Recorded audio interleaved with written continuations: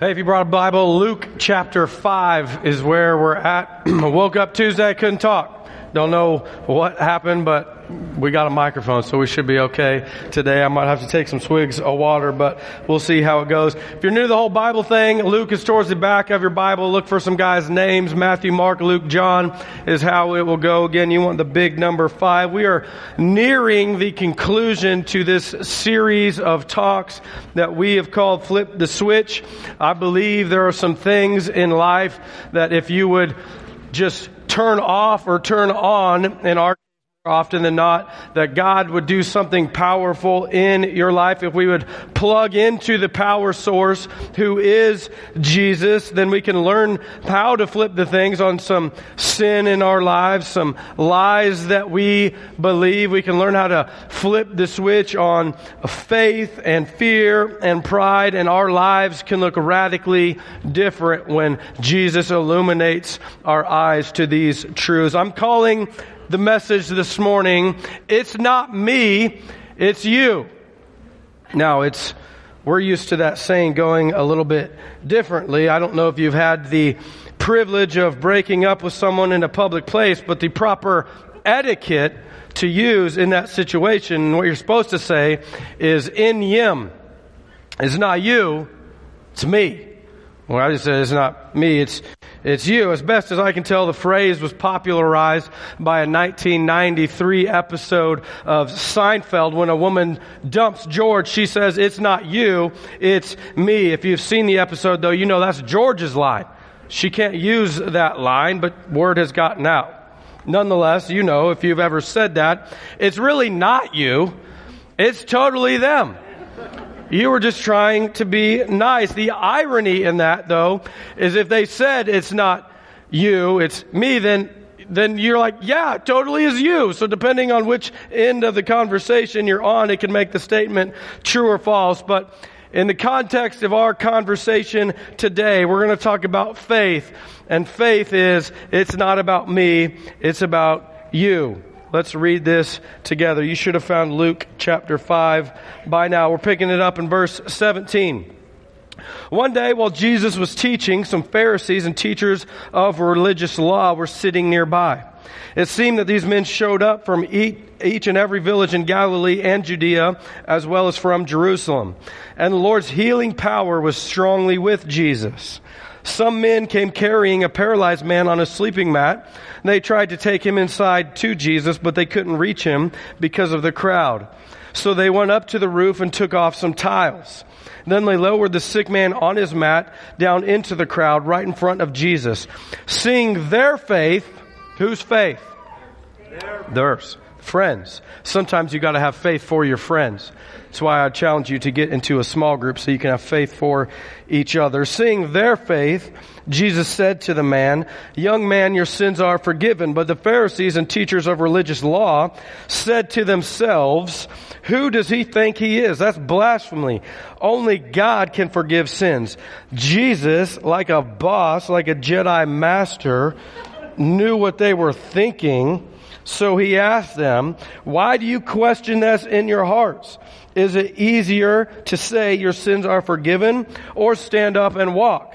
So I will prove to you that the Son of Man has the authority on earth to forgive sins." Then Jesus turned to the paralyzed man and said, "Stand up, pick up that yoga mat, go home."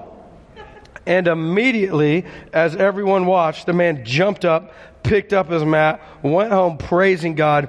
Everyone was gripped with great wonder and awe. And they praised God, exclaiming, "We have seen amazing things today." Let's pray. God, we love you. We thank you just again for the opportunity to come gather in this place to hear from your word. We believe that you still speak to us through the Bible. We ask to hear your voice right now. Teach us things, guide us, illuminate us, give us eyes to see, ears to hear. We long to hear what you would have to say to change our lives. In Jesus' name we pray. Amen. I would encourage you, whenever you read the Bible, don't just read the words. Put yourself in the scene. Make yourself an observer watching things unfold. Ask questions. Surveil the environment. Keep your eye on the people. Who is that guy? What is he doing? Why are they here? Don't presume words that aren't in the text, but use your imagination to allow God to illuminate some truths to you and help you understand what's happening in order to discover what God is trying to teach you in a passage. For example, in this story, we're immediately introduced to a number of characters. We have Jesus. Hopefully you have a little bit of a grasp on who he is. He's kind of a big deal. We have, we're going to talk about him more in a second, but we've also got some Pharisees and teachers of religious law, freaking lawyers again. They think they're a big deal. They're not. We also have some guys carrying this paralyzed man who are all clearly the opposite of a big deal because they can't even get tickets in to see Jesus. The Pharisees put a bouncer at the door. When these guys showed up, said, "You're not on the list. You can't come in." The guys holding the mat say, "You don't understand. We really need to see Jesus." Bouncer says nobody gets in if they're not on the list. Pharisee rolls up. He's like, "Oh, hey, Jeshua, what's up, dog? Yeah, come on in." And the guys are like, "What? Why? What? You're not on the list." Fine. Jot this down if you're taking notes. It's not me. It's the Pharisees. It's not me. It's the Pharisees. Who are they? Well, I wonder if any of you are willing to admit that you are a control freak. Anyone willing to admit that? Just a show of hands. If somebody next to you needs their hand raised, you can physically assist them at this moment. Okay. See some of you doing that. Some of you are like, "I ain't raising my hand. You ain't telling me what to do," right? Control freak alert. But I'll admit it. I'm a little bit of a control freak. Somebody asked me the other day why I hate flying so much, and I think it's because I'm a little bit of a control freak. When I'm on a plane, I'm not in control. And there are times I don't feel like the pilot is either. But it's a different message. In our story, Jesus has gathered around some control freaks. The Pharisees have controlled the entire religious system within Jerusalem and the surrounding areas for literally centuries. And when they hear that a man has come to town who does great miracles, a man who might be the one that is prophesied about in the Old Testament, someone they should have recognized because Pharisees had the first 5 books of the Bible memorized, so they should have been able to understand when a Messiah who would deliver them from oppression had shown up. So when they hear about this Jesus, they want to come investigate, check things out, see who he is. The problem is, since they were control freaks, they weren't actually looking for a savior. See, when you're in control, you don't need a savior, you need an enabler. They were looking for an endorsement, not a fulfillment. They wanted recognition because they had kept all the rules. Just for the record, rules are a lot easier to keep when you can manufacture new rules to circumvent the old rules. That's why the religious law guys were there, the lawyers, to help circumvent new rules. So the problem in our story was the Pharisees were looking for an award when they should have been looking to make a way.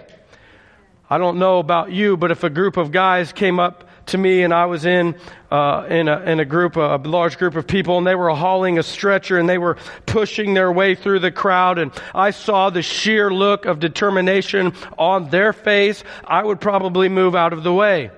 I'd actually probably try and help them, tap the guy in front of me. "Hey, we got somebody trying to come through here. Can you move out of the way?" That's not what the Pharisees did.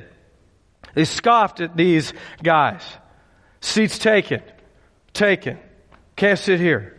And it just goes to show that sometimes church people can get in the way of broken people coming to Christ. Sometimes the church can do more harm than good. It's been said there are 2 types, or 2 reasons why people won't come to church. Number 1, they don't know a Christian. And number 2, they do know a Christian. See, sometimes we're so busy nitpicking each other about things that don't matter that are clearly not defined in Scripture, we end up forgetting why Jesus came in the first place. We're so busy looking for affirmation, we miss the fact that Jesus is looking for accessibility. Our job is to get out of the way so hurt, broken, lost people can see how close Jesus really is. And I think the point here is you care more about the cure when your friends are involved. So you look at the persistence of these four men. They come, the place is packed, the bouncer will not pull the velvet rope. They could have said, well, we tried. Sorry, old buddy. Maybe next time, maybe tomorrow we can get to Jesus. No, instead they said, no, let's go around. Let's find another way in. Let's get up to the roof. Let's break apart some tiles. I love the attitude that these guys had. So often when we go up to someone who is not a believer and say, hey, you want to come to church with me? And they say no. We're like, oh, okay. Yeah, no problem. Never mind. That's it. Never ask them again. And we think, well, I don't want to bother them. I don't want to be pushy, Pastor. Listen, you're far from pushy. Pushy would be saying, well, why don't you want to go? Oh, I got to work. Oh, okay. Well, how much do you make at your job per day? I make about $250. I'll give you $250 to come to church with me. Right? Like that would be pushy. Okay, nobody's doing that. But I bet we'd all agree that we'd give up $250 to see our friends saved. That's a pretty small price to pay when you're considering the fact of eternity and our friends' lives being at stake. I guess let me say it this way. Do we really believe what we claim to believe as Christians? Do we really believe there is a heaven and a hell? Do we really believe the wages of sin is death? If so, then how can we be so casual about eliminating barriers so others can get close to Jesus? How can we be so casual when it comes to serving Jesus?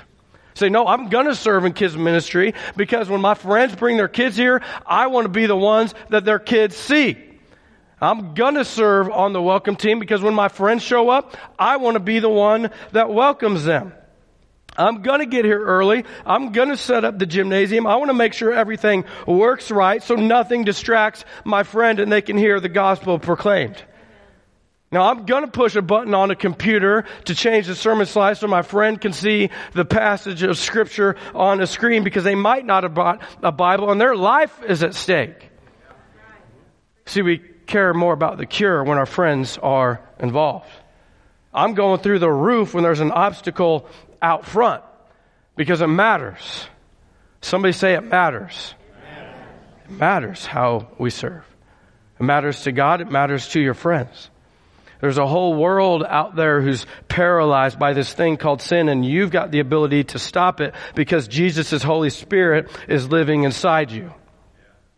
Proverbs 21 tells us that our job is to prepare the horse for battle, but the victory belongs to the Lord. Let me ask you a question. How well are you doing at preparing the horse for battle so that you can eliminate obstacles for people? Because the deal is there are some folks in the world who can't prepare their horse.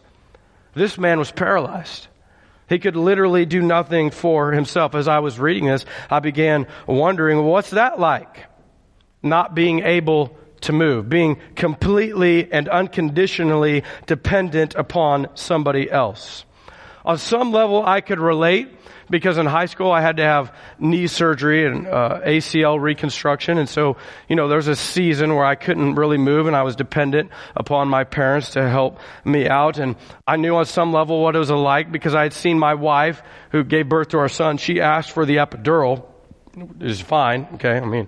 I was not the one pumping a human being out of my body. So I was like, babe, do whatever you got to do. I'm not, you don't have to take a stick and some boiling water as far as I'm concerned, just do what you do. So, but when you get the epidural, your legs are paralyzed. You cannot walk. The difference is in both situations, we had a hope for future movement.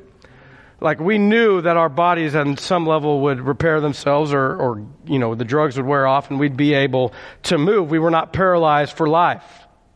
For moments, we had to swallow our pride, but we had the knowledge that this was not permanent. This man, he did not have that. His pride was permanently put down. He couldn't do anything for himself, even something as simple as going to the bathroom. Do you realize how humiliating that is? This past month, a team of folks from here, including myself, went to California. We went to a private training because we wanted to learn how to serve you all better. And in one of the conference little sessions that we were in, there was a quadriplegic sitting in his wheelchair. The only thing he could move was his head, and his wheelchair was outfitted with a little thing that fit on his chin, and that's how he could move the joystick in order to travel around in his chair. But as we were getting ready to head out of the session, his foot had slipped off of his wheelchair, and it had caught, and he obviously didn't know it. He couldn't feel it, but as he started to drive away, it was rotating the wrong way. And I gave him the universal two-handed, stop, hold up, bro, you're about to break your foot off. And so I stopped him, and I got down and tried to unwedge his foot from where the wheelchair is. But as I was down there, I noticed that his urine bag was sitting in plain sight for me to see. So what's normally done in private was now in very plain sight for a complete and total stranger, someone we'd never met before. And as I was, helping him out, it occurred to me how humiliating that must have been for him to realize that his, urine is just sitting right there in plain sight for me. Jot this down. It's not me, it's them.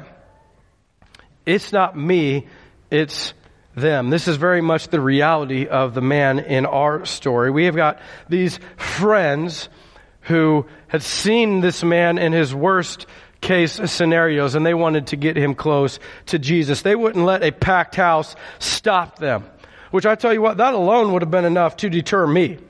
If there's any one thing I hate in this life, it is lines. I'll leave a full grocery cart at the checkout. You know what I'm talking about? Like, just head out. It's not worth it. You know what I'm saying? Home delivery, God bless you, Dillons, for that, because I can't deal. I'll pay the extra money at the amusement park to get the fast pass. I will mobile order at Starbucks so I can just walk in and grab my drink. I make Laura buy the movie tickets. I hate lines. God help us both if we get to the front of the line and you're not ready to order. You know what I'm saying? Like, it's McDonald's. They've had the same thing since 1955 when they opened. How do you not know what you want? I knew what I wanted before I parked the car. And I'd ask the kids on the way from the house, you want a cheeseburger or nuggets? Okay, that's your two options. You don't even have to speak English, right? It's all in pictures. Just point. Like that. Like, that's all I want. I'll take that. You know what I'm saying? Like, how do you not know? But it's lines. Can't deal with lines. These men would not let line stop them from getting their friend to Jesus. Just for a record, this is what faith is. Faith is obedience. If you study the Greek word translated in our Bibles as faith, it has nothing to do with a powerful imagination or eradicating doubt or any other form of mind over matter. It has nothing to do with feelings or mental imagery. It has to do with obedience. Furthermore, fear isn't the absence of faith, it's faith placed in the wrong thing. See, there's all kinds of incidents in the Bible where people were afraid, but because they were obedient, God answered their call and He called it, or answered their request, and He called it faith. Even here, I imagine this man was afraid. We certainly aren't told if he liked the idea. The Bible really doesn't tell us much about him, just that he was kind of there and paralyzed. All we know is that he was laying on a mat, and his friends brought him to see Jesus. That's it. Now, maybe the guys talked him into it. They said, we heard about this guy. Technically, he's a carpenter, not a chiropractor, but we heard he can maybe help your spine. He's helped other people walk. They could have been doing it for selfish reasons. Like, man, I'm sick of carrying this dude around. We got to do everything for this guy. Let's take him to see Jesus. Maybe he can help a brother out. But the whole time, the guy's like, where are we going? What's going on? Why are all those people here? Or maybe they did it for helpful reasons. And when they saw how crowded the room was, and they said, and the man who was afraid said, hey, maybe we should just go home. I'm used to disappointment. No, they argue. We're going to find another way in. Look, there's a roof. Let's lower you through the roof. The guy's like, what? No, that sounds like a horrible idea. Or like, what's the worst that could happen? You know, you're already paralyzed. It's absurd. I don't know. But don't judge me. You were thinking it. Okay. I mean, I just said what you were thinking. I wasn't thinking that, Pastor. Fine. I mean, maybe you should preach next week because you're holier than I am. No, but they geared up. They're going to lower the guy down through the roof. Now, scene change, intermission, okay, move the sets, put yourself inside the house. The room is packed. It's probably dark. There's no electricity. It's probably really hot. We are in the Middle East. There's no such thing as air conditioning. There's no degree 48 hour to control your scent. You know what I'm saying? It's probably ripe in the room. All these guys crowded in robes. It's not a stretch to think that. Here Jesus is speaking, preaching, prophesying. The Pharisees are listening intently, not because of the power of his words, but because they want to scrutinize every word that comes out of his mouth. They're looking for some reason to condemn him, something to argue about. Suddenly there is a noise. You look around, you see some light all of a sudden poking through in the ceiling. You're like, what is that? Freaking rats in here? Like, I'm out. You know what I mean? If there's rats coming through, like lions and rats, I'm done. I'm not dealing with that. But little pieces of dirt start to fall to the ground. The roof starts breaking it away, opens up. Everybody stops, most likely. Jesus certainly stopped. He began to look up, and this little trundle bed sort of swinging back and forth is lowered down, and a man is laying in it. Now remember, he can't raise himself up. He's completely paralyzed. He maybe could arch his neck or turn his head one way or the other, but out of fear and anxiety, he doesn't. He's just laying there stationary. Friends drop him right in front of Jesus, and Jesus looks down at him. And here the man is looking up at his Creator, the Alpha and Omega, the beginning and the end, the one who is and is to come, God incarnate. The man's fear is gone. But everyone wonders what will happen next. And I love what Scripture says. It says, when he saw their faith, somebody say their faith. When he saw their faith, he said, well, let me ask you this. I wonder, can he say your faith?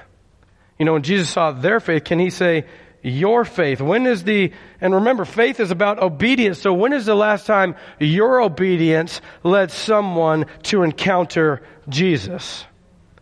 I don't know, but I know this. If you have friends like these guys who would go out of their way to bring you to an experience where you can encounter Jesus, that is a true friend. You may have your buddies who you hang out with, and they're willing to do whatever it takes for you, but until you have someone willing to break down any obstacle in order for you to encounter Jesus, then only then do you have a true friend. Now, sure, some of your friends might be willing to B and E for you. That's breaking and entering. It's a felony. Maybe they would do that for you, but do they so persistently bug you about your relationship with Jesus? Because that's how you know they really care about you. They're not willing to let you miss an opportunity to get close to Jesus. I'd be willing to put dollars to donuts that this is the reason some of you are here today. Because someone cared enough about you to invite you to church, to extend an invitation. They didn't have to. They could have said, they could have just come to church and said, forget about you. I don't need to hassle with you and all your excuses. Because people have more excuses than a beach has sand on why they don't need to come to church. I mean, we all have one. But a Christian who loves God and is a true follower of Jesus and wants to see his friends get close to the Lord, that is a true friend. This just goes to show that when a number of Christians are working together through God's Holy Spirit, He can bring lost people to Himself. Because you are given a gift. God wants you to use that gift. That's why we should join forces. I don't need you to quit doing what you're doing. I just need to teach you how to make a ministry out of it so that we can partner up. You can be God's hands and feet in the workplace and all that, and maybe you can't articulate the gospel in a helpful message. I can be the mouth, right?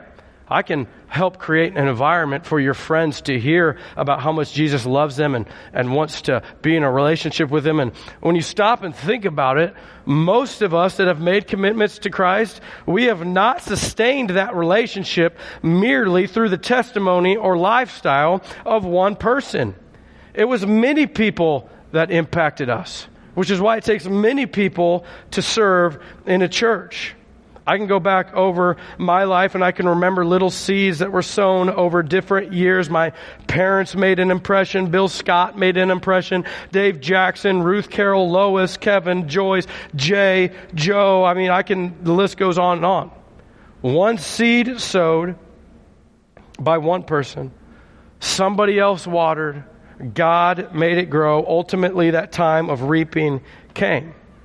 Which, to be fair, sometimes it wasn't my faith. It was their faith. It wasn't me. It was them. Sometimes when your friends are in that trial, or when they're going through that circumstance, or when their child is walking away, or when their marriage is falling apart, or when their depression is so deep you literally have to come in and drag them out of bed, it's your faith that can sustain them through those trials and tribulations.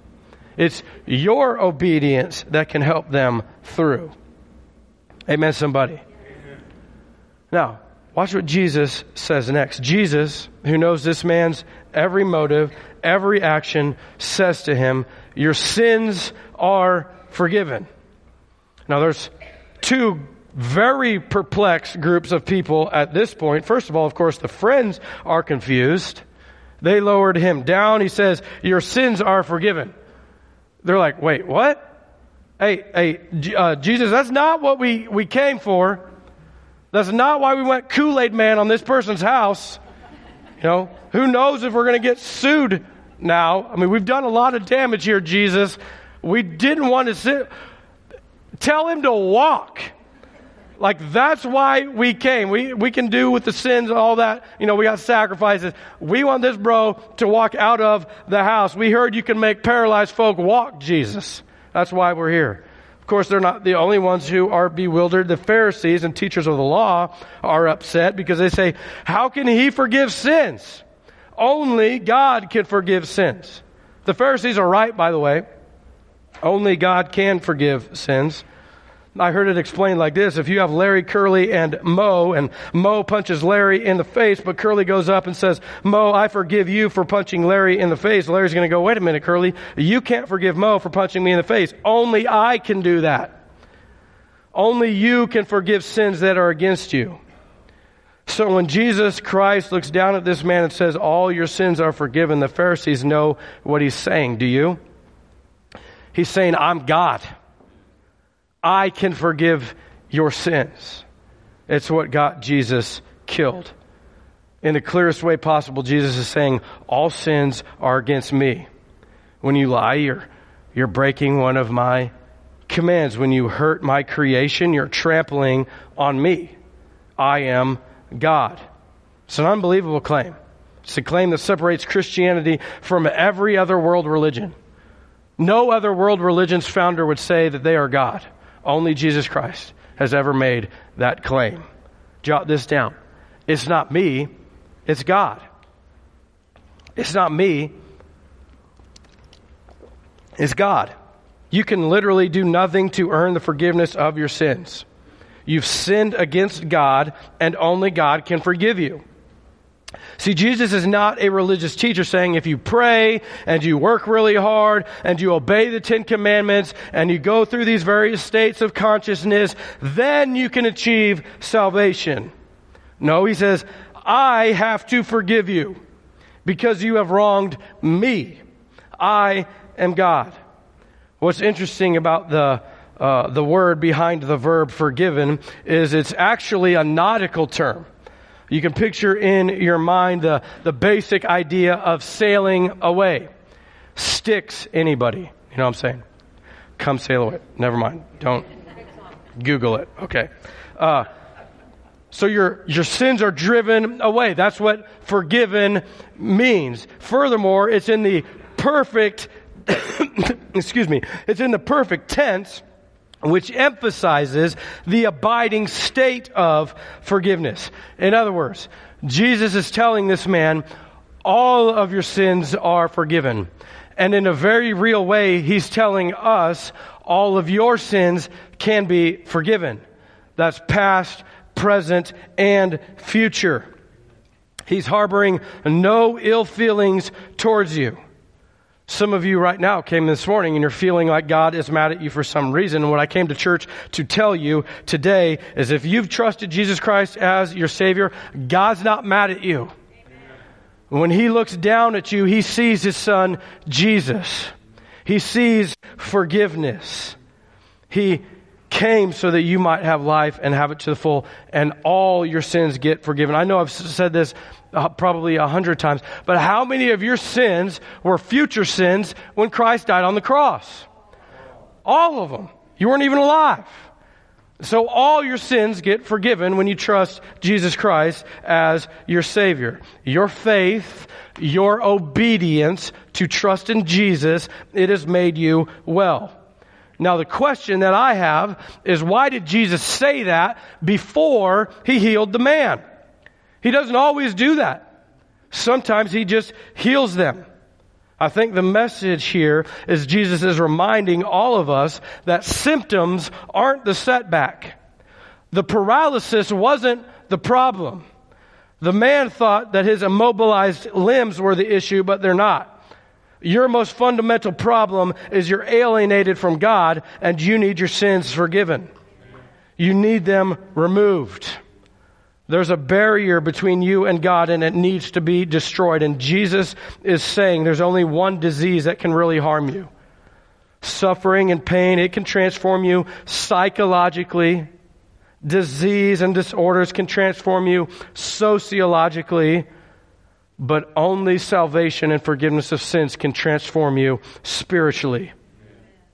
The question is, are you put right with God through Jesus? That is the key to absolutely everything. It's only when you're spiritually right that all these other things that God has promised you are granted. Think, well, why aren't you helping me with this, Jesus? I'm sick. Why have you not healed me? I have financial problems. I need a job. Jesus says none of those things are like this. Those are symptoms. Until you get this right, nothing else can be put right. So He says, first, your sins are forgiven. But He sees the skepticism. Jesus knows how to read a room. So He then asks the question about which is easier. Is it easier to say your sins are forgiven or stand up and walk? Well, that's a pretty easy riddle, Jesus. I'll make it a true daily double, Alex, because what is your sins are forgiven? Like that's way harder or easier. Anybody can say that. I can say that right now and you couldn't prove that I was wrong. The legitimacy to prove that is much easier than for me to say, get up and walk. Like everybody knows if that didn't work. If you can't get up and walk, making a crippled person walk is hard. That's power. Have you seen these documentaries where the soldiers get into some kind of catastrophic brain injury and the nurses are trying to help teach them how to learn how to walk? It's not easy. They're having to carry them. They're having to use the handles and all of these things. It does not happen overnight. So saying your sins are forgiven, that's easy. Except if you think about it, we're in a real quagmire here because Jesus just established that God alone is the only one who can forgive sins. Furthermore, I know I've seen numerous people, both in and out of the Bible, perform healings. So which is harder? Well, I think Luke understood that if God granted Jesus the power to work in this miracle, then God himself supported the claim that Jesus can be the one who forgives sins, which is really harder than making somebody walk, because Jesus is the only one who can do it. Write this down. It's not me. It's Jesus with me. It has nothing to do with you. It has everything to do with Jesus in you. Jesus Christ is not someone who's just this wonderful additive that you need to help blend into your life so that you can be a little happier. It's much more than that. I'm not denying the fact that when Jesus enters into your life, you will be happier, and being a Christian can make you more joyous. But what I am saying is that happiness is essentially a fringe benefit. The things that Jesus promised, joy, peace, patience, kindness, happiness, all of these things, these are great things. But the bottom line is Jesus Christ and only Jesus Christ can pardon you of your sins. Your friends can get you close. They can help you hear the message. But listen to me, you're the one that has to get up and walk. You're the one that has to leave the house. So let me point out two things quickly as we close. I don't think it's difficult for a person to get interested in the message of the gospel. Millions of people in our culture make decisions for Christ, but there is a dreadful attrition rate. What do I mean by that? Am I saying that you can lose your salvation? No, absolutely not. If God gives it, He doesn't take it away. What I mean is, like this paralyzed man, we've had our sins forgiven, but we've never taken up our mat and walked out of the room. If you want to flip the switch on faith, you have to realize that you don't need more of it. I think the Bible teaches you already have enough faith because you have Jesus. What brings God's favor and what brings God's power is our willingness to obey and act upon whatever tiny bit of faith we have. This journey of faith is a pilgrimage. We spend our lives going someplace, following after Jesus, discovering His plan and purpose for how He's called us to live. I think the first thing that we see here is we shouldn't be doing the journey alone. We got to have friends that have faith for us sometimes. It's not about me. It's about us. It's about you. So I can't encourage you enough to jump into a small group. Sign up today. Do life with some people that can see below the surface that we all just get to see for an hour on Sunday. Amen, somebody. I'm going to give you dozens of stories of life change that's happened because somebody jumped into a small group. The second thing that we need to see is you don't have all the time in the world. These men wouldn't have broken down somebody's roof if they didn't feel like they were going to lose their opportunity to get their friend close to Jesus. When I talk about the issue of salvation, I'm talking about the most important issue of your life. You have no idea how much time you have left. You're not guaranteed even to walk out of this gymnasium. So when I talk about salvation, I'm asking you, do you really know that your sins have been forgiven? Do you want to know that when you die, you will go to heaven? Do you want to be sure? Because here's what the Bible says. If we confess our sins, He is faithful and just to forgive us our sins and cleanse us from all unrighteousness. Now, word confess simply means to agree with God, to acknowledge that you've fallen short, that you haven't lived up to the standards that God has placed on all of humanity. God's saying, man, don't waste your chance. Take the opportunity. The friends gathered in this room to help you encounter Jesus want to give you a chance to say, God, be first in my life. So I want to give you an opportunity to do that right now. Every head bowed, every eye closed. You're here this morning and you're saying, man, Pastor, I haven't made that statement of faith yet. I want to. I want to give you a chance to confess, to acknowledge God. Just in your heart, say, God, I'm sorry. I'm sorry I've sinned. I'm sorry I haven't lived close to you. I'm sorry I haven't trusted your Son, Jesus. But I believe Jesus is who he said he was. That he is God. That he died on a cross for me. That his blood washes away my sin. That he rose from the dead.